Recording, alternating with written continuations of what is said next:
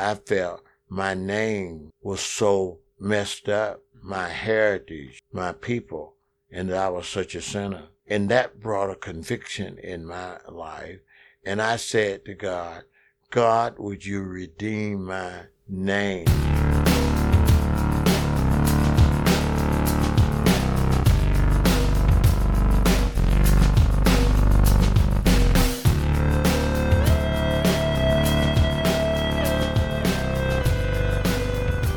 Hey everybody, welcome to The Calling. I am Richard Clark, an editor for Christianity Today. We are here with Morgan Lee, host of Quick to Listen, CT's other podcast. Hey Morgan. CT's favorite podcast. CT's favorite podcast, apparently. We are, by the way, on the final, this is the final episode of The Calling. It's a little sad. A little sad, a little bittersweet, I would say. Okay. The reason it's bittersweet is, CT's doing other things instead that are going to be cool in the podcast space in particular. Yeah, not a lot to say about that right now. Yeah, and you got to interview 67 really interesting people. Exactly. So, yeah, we'll talk more about what The Calling has been like in a minute. First, I just do want to let people know that today we're talking to John Perkins. You know who that is, right, Morgan? I know who John Perkins was, but for those people who may not be familiar with the work of Dr. Perkins, he was actually one of the first African-American evangelical leaders to kind of explicitly call for racial reconciliation. He's written a book called One Blood, Parting Words to the Church on Race. He's the author of 9 other books, things like A Quiet Revolution, Let Justice Roll Down, etc. And he founded the John and Vira Mae Perkins Foundation. So it's a really good interview. I highly recommend you continue listening and check it all out. I wanted to mention that I had a really interesting experience sort of waiting to do this interview. I met up with him at the Legacy Conference, I believe it was, last year, and sort of ended up waiting around for him for a very long time. And the reason was he kept talking to people who loved him and wanted to meet him and really appreciated and was really present. He was extremely present with them. It was fascinating to watch him interact with not just sort of niceness, which is what you often see and are impressed by with people who are fairly well known, but with a lot of sort of gracious interest and care towards people, which is something we talk about at the top of the interview here. That's really interesting. And it's a cool thing to get to see someone kind of doing ministry and then getting a chance to talk to them and not even, willing to make you kind of inconvenienced in some ways because they really felt it was important to be present to those conversations. Exactly. Yeah. I really appreciated it. I think it's just been a real privilege doing this podcast. Would you say that this podcast has changed how you listen to your own friends and family? 100%. One of the things I've told people was that in some ways this podcast became a discipline for me because I'm not good at listening. Okay. And this podcast forced me to become good at listening. It forced me to put other people in the spotlight for a moment. I know I'm unveiling a lot about myself right now, but which is ironic. but it's been a really interesting opportunity to formalize these habits that I want to cultivate within myself and that hopefully other people listening would want to cultivate. What did you learn about listening from this podcast? I think I've learned that relating other people's experiences and life wisdom to myself actually does, sort of counterintuitively, goes a long way in understanding someone else. One of the things that I made a practice of doing on the podcast was compare contrast. I think it helps to draw out other people's idiosyncrasies and differences and their diverse opinions and approaches by saying, yeah, I get that. And one of I struggle with that too. Or it's interesting because I don't feel that way. And maybe it's because fill in the blank. I think it often unveils something a bigger picture, right, of both of our realities, but more theirs, because they're sort of sharing the majority of the ideas. Exactly. And it's a way to bring more of yourself to the conversation without hijacking the conversation as well. Yeah. Yeah. So The Calling has been cool. I highly recommend everyone who wants to go back and just check out all the old episodes. They are evergreen, in my opinion.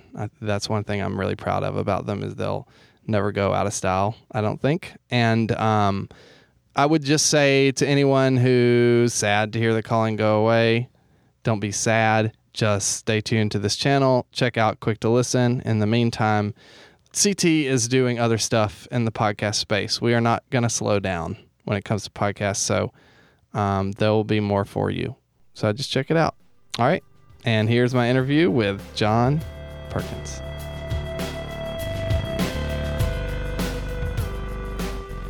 It was an interesting experience following you out of the building today. You get a lot of greetings. You get a lot of love. Yeah, I get a lot of love because I think I try to affirm the dignity and the embrace. And I think that's a leader's job. But I think in life, people want to be received. And I grew up without a mother, without a father in my life. And I think I longed for love and acceptance. I didn't feel that strong because I didn't feel like I had much to give in terms of public. I had a great work ethic on my job. Then when I was called into the ministry, I really pretty soon recognized that I was responding to God's call for my life. And then, of course, I began to grow from there. I think there have been times in my Christian life when I was not as, I think I was intentional to witness to people, but I did not understand the deep affection and love I could have with people. And I think I got that through the teaching of Jesus and St. Francis. I always quote St. Francis. You get what you give, and what you wish for others, you do it to them. And of course, that's the teaching of Jesus, really accepted and lived out by St. Francis of Assisi. Yeah, that was the interesting thing. I think that plays into sort of what I was observing tonight, which is like there's an awkwardness in being a fan of someone that is a known figure, because there's this unreciprocal relationship that happens. Like you're not able to have a relationship that goes both ways in the same way. But it seems like, at least in the sense of respect, mutual respect, you are able to convey a mutual respect for anyone who was talking to you. Like, that's something you seem to excel at. Yes, there is something that I think in my development and in my poverty and a lack of education, I never felt deeply inferior, but I didn't think I had nothing to say. Do you follow to my right in life? So it wasn't like you actively thought, "Oh, I'm not worth anything." No. I think I felt that I never felt inferiorly ignorant. I felt uneducated and informational ignorant. Okay, I think that's what made me a good loyal employer in life, is that I thought I could learn what people taught me how to do. Yeah. And I ended up becoming a welder and putting design and things together. Well, the other folks would do the drawing and the architecture stuff, and I would put it together. But putting it together was really, in a great sense, the acid test was the framework for the product. The execution of it. Right. Yeah. Right. And so, but then when I felt called of God and I was discipled, I remember one of the ladies, a former missionary from Brazil, she said to me, the Bible is a biblical story, and it's a story, probably she meant, I don't know how she said it in those days, she meant it is the story about the revelation, incarnation of God on earth, and the Bible is a story about that. And she said, you got to know the story. And so she told me to know the story is to understand the whole Bible. And so I wanted to understand the whole Bible. And she told me to read the whole Bible. This is before you were a Christian? Yeah. When I was a Christian, that was after I became a Christian, but the reading of the whole Bible became my first great era of discipleship. Something almost miracle happened to me as I started reading the Bible. And that's why I believe in the calling of God, and I sort of believe that God is always calling. It's whether or not we are listening. Right. And I consider prayer for the believer to be listening.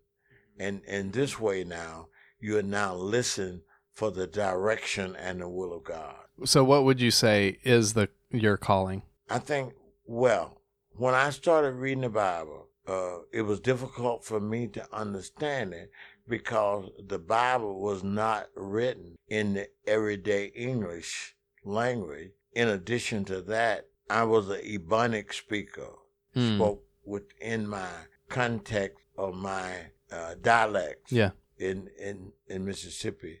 So the Bible was not that easy for me to read. It didn't have relevant meaning, in Genesis, in the beginning, God created the heaven and the earth without form and void, darkness. So, I bet you I read over that and all that genealogy without really understanding what it was. But as I was reading through the Bible, began to read through the Bible, I came to Abraham's calling, and it was the 12th chapter of Genesis. To me, that's where Genesis began at, was the call of Abraham. You'll learn that later in your theology, because Abraham is the founder of our faith, and he's the founder of the true one living God. And that's where that began to reveal itself there. And that passage said something like, and I'm reading it in order to understand it and to know it. And we got there, and it said that God had said to Abraham, get thee out from among your family and from your father's house, and I will make you, I will bless you. I will bless them that bless you and curse them that curse you. And through you all the families of the earth will be blessed. And it seemed to me like what he was saying to Abraham, I made the assumption, or I heard it, like he was talking to me. Mm-hmm. And that's when I really thought I would feel a call of God. Now, what happened to me, I was reading and didn't understand it. But when I got to that point, I said to God, I said, God, redeem, I will make your name great. Yeah. And I heard that to say, I'm going to redeem your name. Or better yet, I felt my name was so messed up, my heritage, my people, and that I was such a sinner. And that brought a conviction in my life. And I said to God, God, would you redeem my name? Your name, yeah. What do you mean by it was messed up by heritage? My family, we were bootleggers and gamblers. Okay. And so wrong is what we practice for a living. So the Perkins family was known as bootleggers. Very, very strong. Okay. Very strong. Yeah. And then I realized, now I had already confessed a desire to know God. I'd probably at this point already been baptized. You get the idea? Okay, yeah. In the faith. And so what I was listening for, I was being discipled and listening for God's call and purpose for my life. Mm-hmm. And I think that happened many times very close to conversion. You hear it sort of come on, Lord, what would you have me to do? Right. Since this is your presence, and you're speaking to me. And in my case, he was speaking to me through the word. I assumed that he was speaking to me. Yeah. And I felt that I wasn't adequate in terms of my morals standard in life. Yeah. Even though I had confessed Christ. And I said, redeem my name. And I think that was something like feeling forgiven. Mm-hmm. Mm-hmm. Feeling forgiven. You felt it finally. I finally, mm-hmm. when I asked him to redeem my name. And this is what happened. I looked back down on the scripture and I began to read it. And it seemed almost something like a recorder went off in my brain. And what I was reading, I began to understand it. And it began to act like it stuck there. You never heard me teach. But as I teach the scripture, I can just memorize the relevant scripture. And I can just take a whole text. And I memorized it. Not memorize it so much as you would think of memorizing. I memorized it as I read it. My brain comprehended it. Like internalized it. Right. Yeah. And then, like now, those passages are still in my head and in my memory, and they are in blocks. Now, I think I learned a lot of that, blocks of content. So when I teach the Bible, it's rather easy for me then to bring up that whole text in order. I got the Bible sort of in textual order in my head, and that makes it, to me, very easy then to pull up and explain.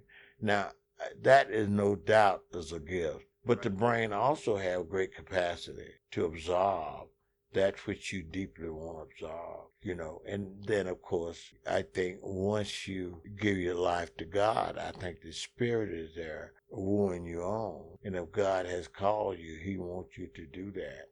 So I do believe very deeply in the call of God upon a people's life. And like, I sort of believe as I read the scripture that God is in the highways, the byways, and He's always calling out to us. Right. And I think prayer is that divine way of listening of to hearing what God have to say. Yeah.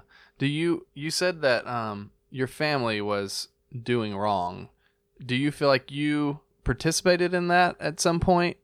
I felt in your past? like it was the culture around me. Okay. I think I realized at an early age that was against the law, but I became very aware, and the average black person in that day realized that the law was upheld and instrumented by white people who treated us like second-class citizens. Yeah. So it was the law in their sight. This is in Mississippi too? It was a law in their sight. Right. I obeyed it. Yeah. But who cared about their law? Yeah. And there's a lot of folk like that.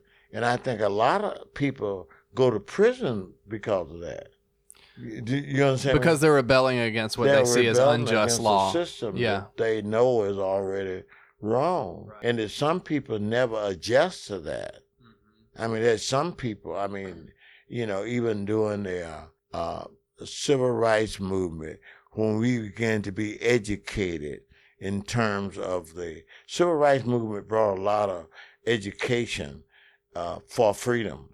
You had to know about freedom and all those kind of things to really seek it. And those that was one movie. It was about a young man grew up not in the church, but was in love with had a girlfriend who was a Christian, and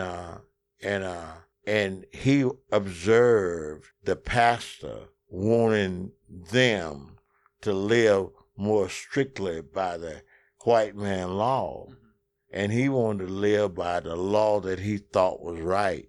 The name of the movie was in order to help us and help who it was written for, Nothing But a Man. A black man wanted to be a man. He couldn't be a man. He was a boy. Yeah. Wasn't no room for no black man. You know what I'm saying? There wasn't no room for black ladies. Yeah. if she was old, she was an aunt. Yeah. If she was young, she was Ann. So you're saying in the perception of society was there was no room for a black man or a woman. Right. To be a real man or right. a real woman. You was to be inferior. Yeah. And that you would hear all the time. And I would hear that. And I would hear even black women passing that on to their black man who wanted to be a man. He'd be talking about something. He'd say, you can't do that. Well, it was against the white man law. And I would ask that, what on earth are you talking about? You I can't want what I want to want. Yeah. And you're not supposed to want what the white man don't want you to want. Right. But you're talking about, I'm curious what specifically you're talking about, because you're not talking about just wanting to break the law and do like lawless things. You're talking about there were specific ways that if you were walking in the street, you couldn't talk loud. Right. If a white man wanted a seat, you had to get up and go to the back of the bus. Right. So the laws were in place to make you feel inferior. Oh yeah. Right. There's a book that was written during the civil rights days, and it was called Mississippi, the Closed Society. And the idea was that everything in the black man's environment was designed to make him feel inferior, to make him feel like he was a nigger. And once he felt like that he was a nigger, however that was described, that you wasn't as good as a white man, you couldn't sit here and you couldn't eat there, couldn't drink at this fountain. So it was all designed to make you internalize your inferiority. Yeah. And that's still a part of the violence of black people. Right. So you're saying it's still happening. Now. It's still happening. Oh, yeah. The kids in the ghettos, unconsciously, drugs is the main deal. Crack and cocaine and pot. The policemen don't want them taking that. They think it's pretty good. And they recognize the fact that it's outside the law and that they have to go outside the law to get what they want in life. And that will people then who don't get that kind of discipline is going to end up in jail. Yeah. You understand? Yeah. And really nowadays, because they're gonna curse the policeman back, and the policemen don't like to be cursed, right? But they curse each other black in the community, and so the guy who don't have no respect for that policeman anyway, what are you talking about? What are you talking about? That I can't do this? Yeah. In society. And of course you can do that in your environment in the black community. Now, back in the days I lived in, we were servants to the white folk because all our job was that he was our boss. Sure. Yeah. And so what you had is a perfect storm. And I'm afraid, and what I've been afraid of, and I've been afraid, Islam have not took root that strong in the black community. It did during the 60s, late 60s and 70s, but it lost its intellectual root. And you got a few now who are sort of intellectual and Muslim by some kind of faith belief. And so that people have not got on the side of Isaac, and that I'm not certain that won't happen. Wow, yeah. In blacks who will feel so isolated and with some form of indoctrination by the Islamic group. But it haven't caught hold. And I don't think society is giving much attention to it. I think there's a little bit, but I don't think it's very much attention. And I believe if the society would come down too strong on these young drug dealers and black people, they would accept Islam as a confrontation against Christianity, humility. Yeah. And that's why I think it's so important for us to speak the truth in love. Truth about the economy, truth about enslavement, truth about the stupidity and the ignorance of white folk, you know, right. But said from a, I feel like every time I'm speaking that I'm trying to get white folks out of a gutter of sin, and I call racism a sewage pipe and a gutter. Yeah. And what I do with it, I talk about redemption out of it. And my redemption is the same way they would be redeemed. Mm-hmm. And I said, I'm out of that hate sewage pipe. Mm-hmm. And you can't pull me back in there with you. Right. What does it look like to pull, if they were to pull you back in, what does that look like? Get me to believe in the nonsense of something like Trump. Not that he's not a Christian. Yeah. But that his philosophy of conservatism and his philosophy of hating his opponent and hating them. Right. And filling the society with things, the whole downfall is going to be he want to buy some information on Hillary Clinton so he can hate her more. What do you do with those who would say that is a reaction to people, a reaction of people who feel like they've been largely ignored by society? Who? So maybe like the lower class white. Oh, I talk about that deeply in my book, Dream With Me. Mm-hmm. And I get more response from that. Christianity Today did we ran that excerpt article on that thing that I wish that I would have. There came a time when my plain talking and my concern for the poor, and with a economic idea like cooperative economic, and we need to share stuff together, buy together, pool our resources. And of course there was a Puckwood strike that took place, and black folk wanted to participate in the strike, and poor white folks wanted to participate in it, and we found things in common. Yeah. And they began to listen to me. I talk about it.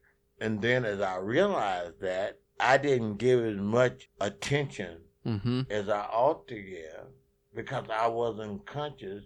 And I think there was still that me looking at white folk as being ignorant because they do things against themselves in terms of racism. Yeah. You sometimes so you've had experiences in your life that are sort of beyond belief. Like you've been beat up by people, you've been tortured by people, you've had KKK come after you. Oh yeah. So how do you deal with that?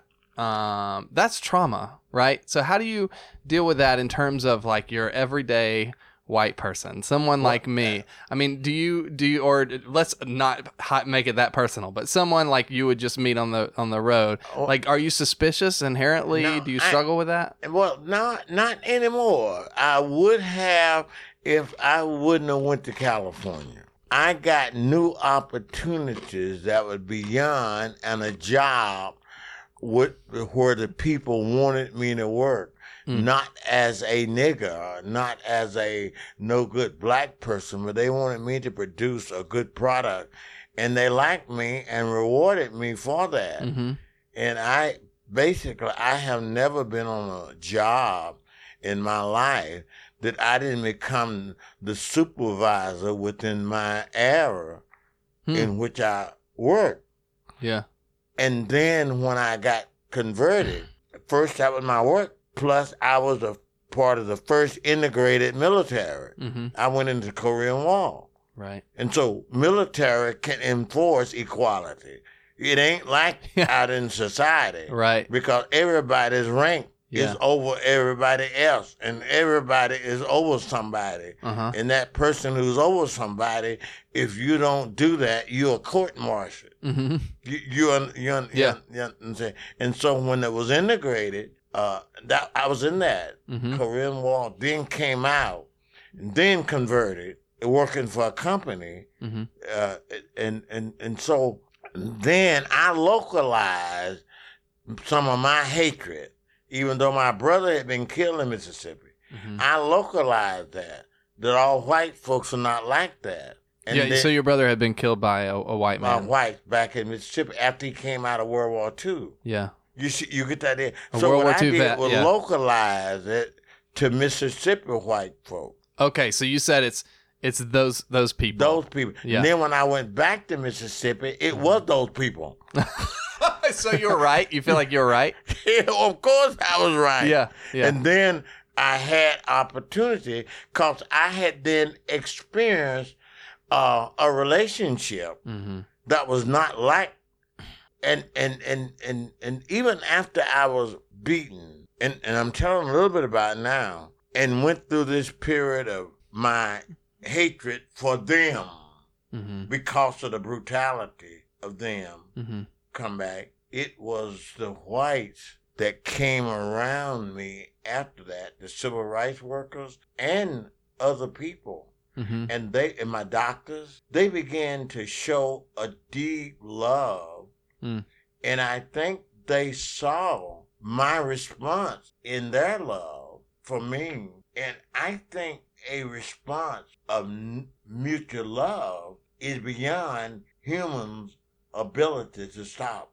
Right. I think love and respect are a language like music. I mean, you can't stop me from patting my feet in terms of music, whether it's Elvis Presley or whether it's somebody else. Yeah. If they're singing the tune and it makes musical sense, I mean, you can't stop that. Yeah. And the first thing you know, we'll be dancing together. We'll be doing stuff together.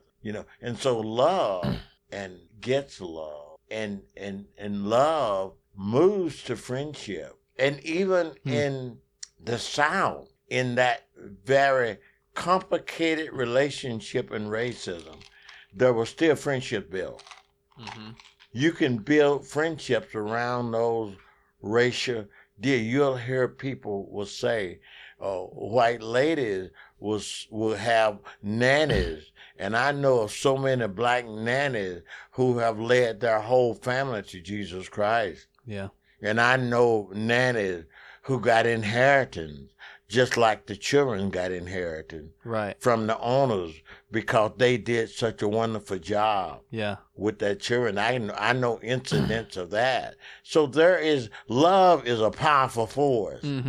You know, and, you can't stop a white man from marrying a black woman, and they can't stop a black woman from marrying a white, vice versa. Right. You know, and that will go on under any circumstances. If they're rejected by their family, if they're rejected by anything, so there is love and respect is a powerful deal. Yeah. And then when you talk about adding Christian love to that, you're talking about something pretty powerful.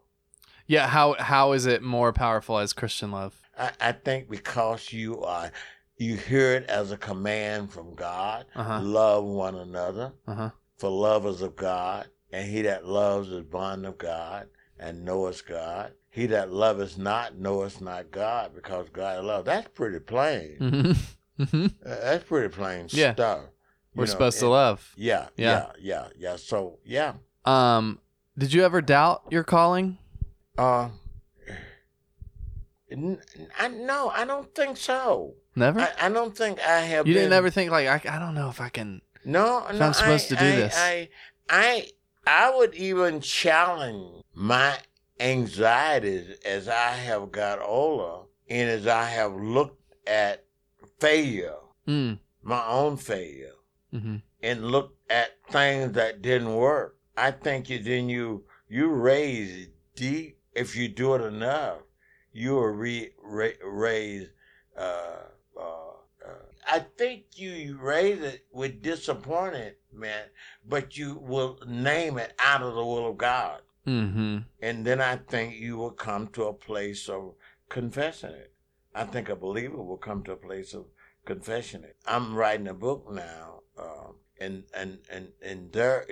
I'm writing it on forgiveness, which is a very powerful, as I said tonight, a redemptive. It is the redemptive virtue. Yeah. And there are two areas to it. me forgiving others and me accepting forgiving of others. And it's a double-edged sword. It's really striking to hear you say that because you have a lot of reason to blame, right? Like, you have a lot of people that you could blame. That's right. Surely you struggle with that. Surely you have blamed people in your life, right? Like, or at least felt the need to think through how those things have affected you. Now you know, there was something that you might not have read in my Let Justice Roll Down. I talk about when I was about 11, 12 years old. I worked the whole day hauling hay for a white gentleman. And at the end of that day, he was going to give me 15 cents. And I realized that he was exploiting me. What I did was I began to think about how would this man was able to do that to me? And I began to think about how the economy worked. That's your response to that. I said to myself, I'm going to make an exercise. The reason he exploited me, he had the mule, he had the wagon, he had the hay in the field, he had the job. And all I had was my labor, and I had no control over that. And I said then, if I'm going to make it in this quasi-capitalistic society, I've got to get the means of production. Yeah. You got to get the horse and stuff. I got to work and save, and somehow I got to get the mules in the wagon and the hay in the field. So I'm not, at this point, I'm blaming him, but I'm saying, if I'm going to get out of that, blaming him is not going to get me out of it. There's an economics to this. And so you got to get the means of production. And so I began to understand the capitalistic system and how it worked. And even when I preach now, I do things when I'm in these conservative areas where I preach. I will say that Jesus was almost a capitalist. Almost.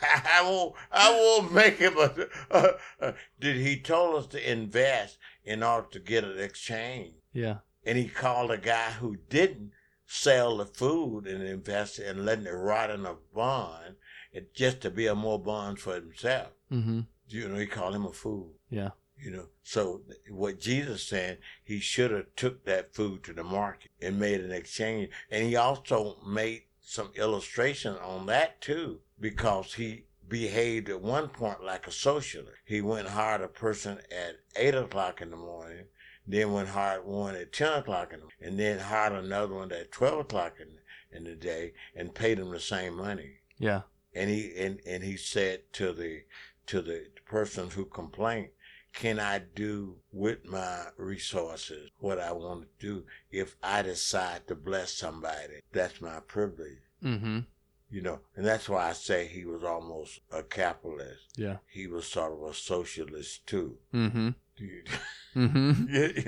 You know, yeah. When it comes to what you do, the sort of like civil rights stuff you've done, how do you view the local church in that? I see the Lord. I think we have had models throughout the history of the local church. I think it has that in terms of the original church. That the community they created in Jerusalem was a temporary community to meet a temporary need. Now, I do believe living in community is the best way to live, but I don't think it's an absolute. Paul had a collective group of people. Jesus had some people who served them. And these was very well-to-do women. Yeah. And other people. And probably Nicodemus and others who saw the value in what they was doing and came along and served each other. And of course, Jesus himself was a healer. He took care of them, and then he tells us if people are hungry, feed them. If they're naked, clothe them. If they're without a place to live, invite strangers in. And so I think the church have had throughout its lifetime a method that was there. I think we let classism and racism get in between that. How so? Huh? How so? How so? Well, that a Good Samaritan is a good example.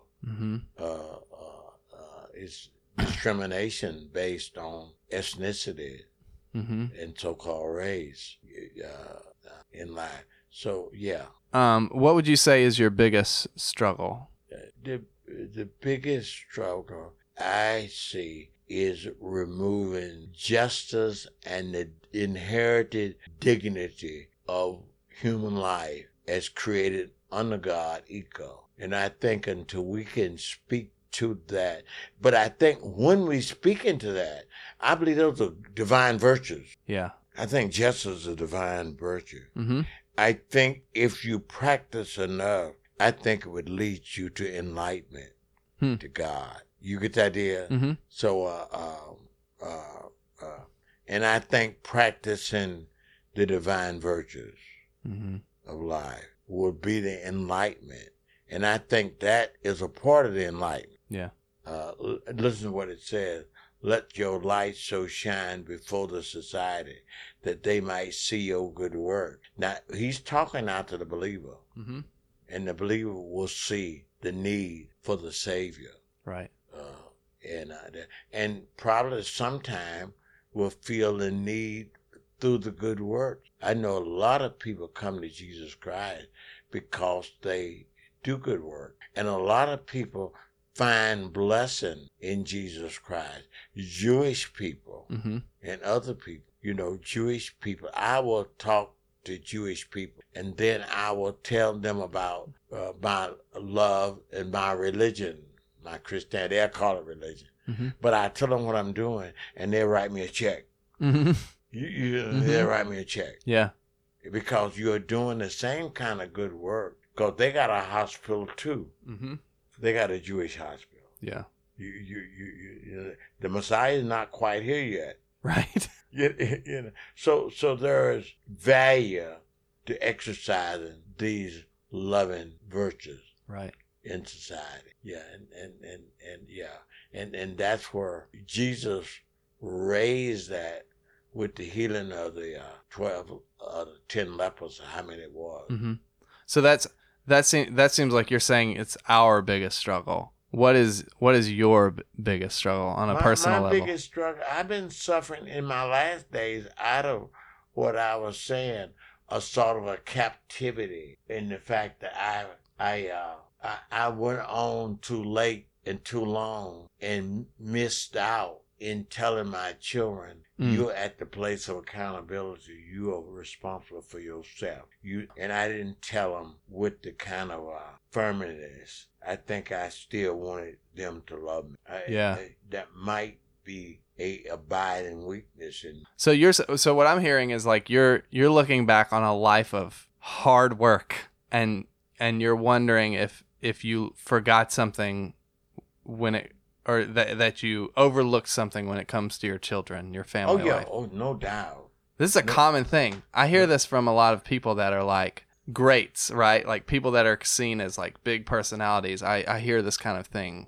And you could find it on the other hand. I meet very well-to-do white people who will say they never got along with their rich daddy. Right. Yeah. And because he wanted them to walk in a way in order to get those riches. Yeah. Or better yet, he was going to give them more. Or better yet, he still gave it to them, but had that deficiency in his own life. Yeah. And I can say that for sure. Mm-hmm. I can say that for sure in my life. That I ask the Lord to forgive me, and I'm asking him to continue in his redemption in our life. Mm-hmm. But I know, and I'll have to be careful that I won't let their little tricky thing trick me up. Who do you get guidance from at this point? I think friends, Mm-hmm. the depths of friends. Even though one of my friends, we are good friends, and we are. I think he talked about his more than I did. I think I sort of kept mine thing because I'm supposed to be more spiritual than him. Oh, yeah. So you're like the mentor and he's the mentee kind of thing. Yeah. I'm happy to him. Yeah.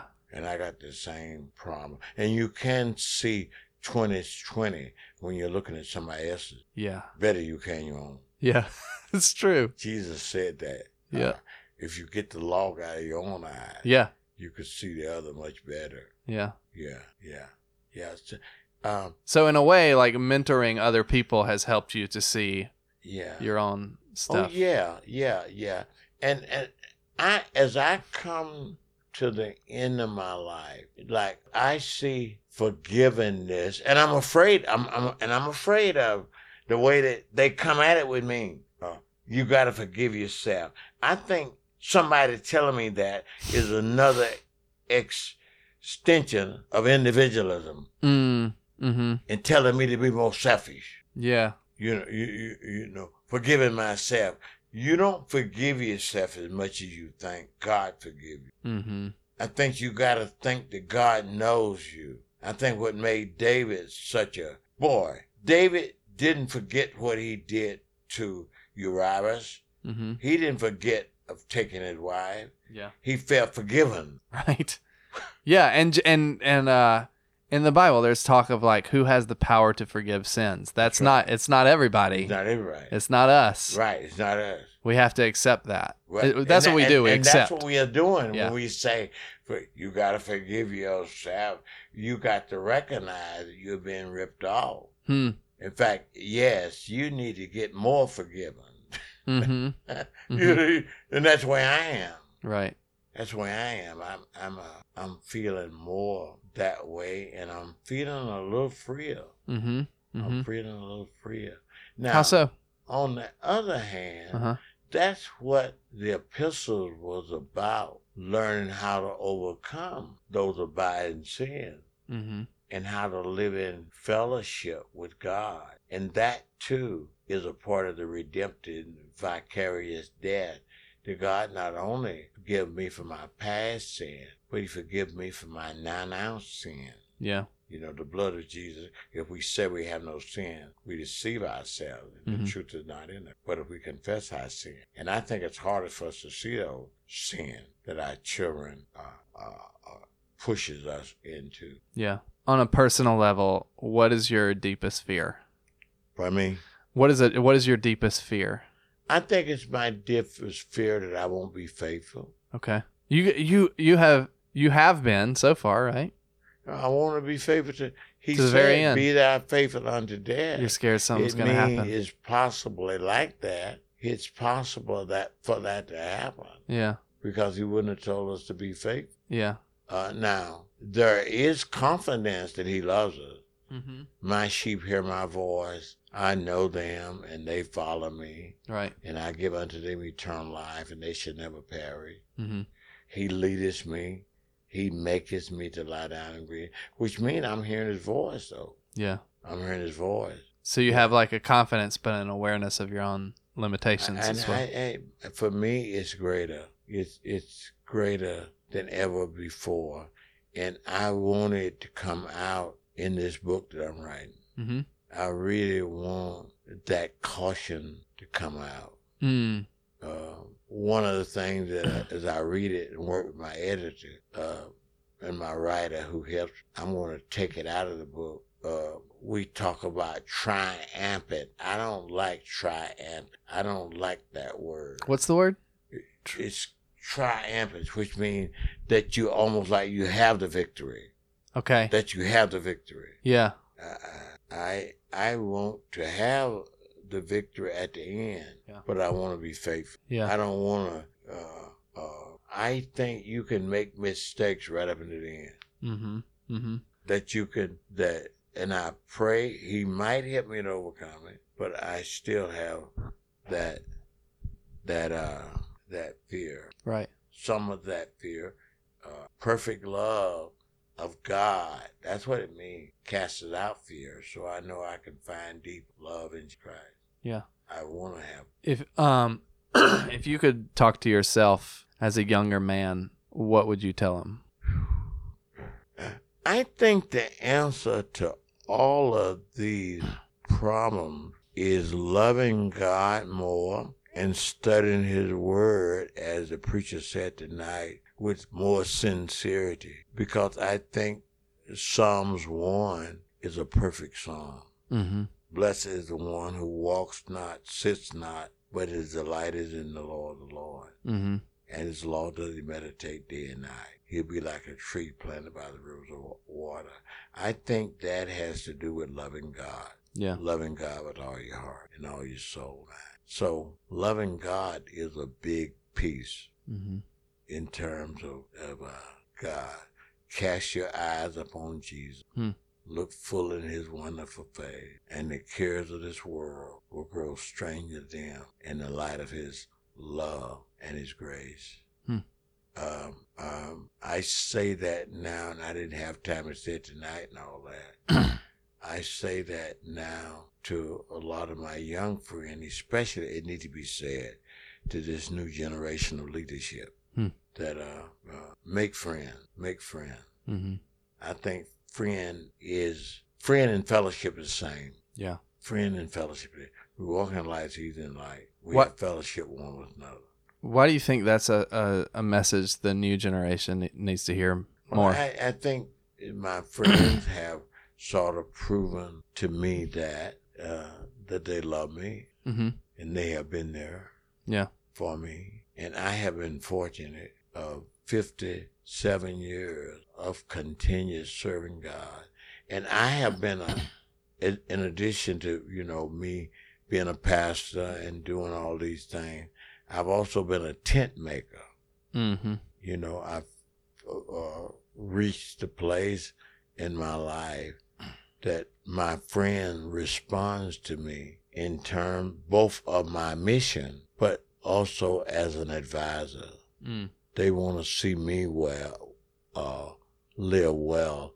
And that's a part of a leader's friendship. And they understand that if you see your brother or sister destitute of the things that they need and don't get them those things to body, and I think friends will do that anyway. Yeah. Friends want to love. They don't want you to be in need and want. And I got friends like that. You know what I mean? Yeah. And that's why I think then that I think I'm afraid too. I think I'm still afraid of failure. I think I still have some fear of failure. And I think Paul would call that walking circumspectly, watching where you walk. Yeah. Don't hurt your friend. Yeah. Don't be unkind. Be a reminder. Right. And I don't get no joy out of losing a friend. Right. I don't get no joy out of saying you too when he tell me there's something wrong with me. Yeah. I don't look for You've learned to listen. I don't like to find something wrong with him. Right. To justify me keep on doing what I'm doing. Yeah.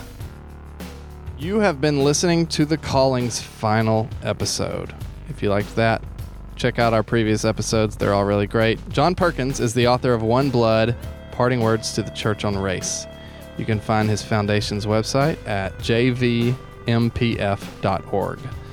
You can find him on Twitter at John Perkins. Don't forget to check out Quick to Listen. Every Wednesday it comes out with new episodes. It is CT's current events show with Morgan Lee and our editor-in-chief, Mark Galley. Stay tuned for this channel for future announcements about CT Podcast. The Calling is produced by me and Morgan Lee, and it is edited by Jonathan Clausen, who I want to really give a big thank you and shout out to. Jonathan is a big part of what makes this podcast amazing. He makes it make sense. He edits out all the dumb stuff I say in intros. He makes our guests sound even better than they already do. Theme music by Lee Rosevere, used under Creative Commons 4.0.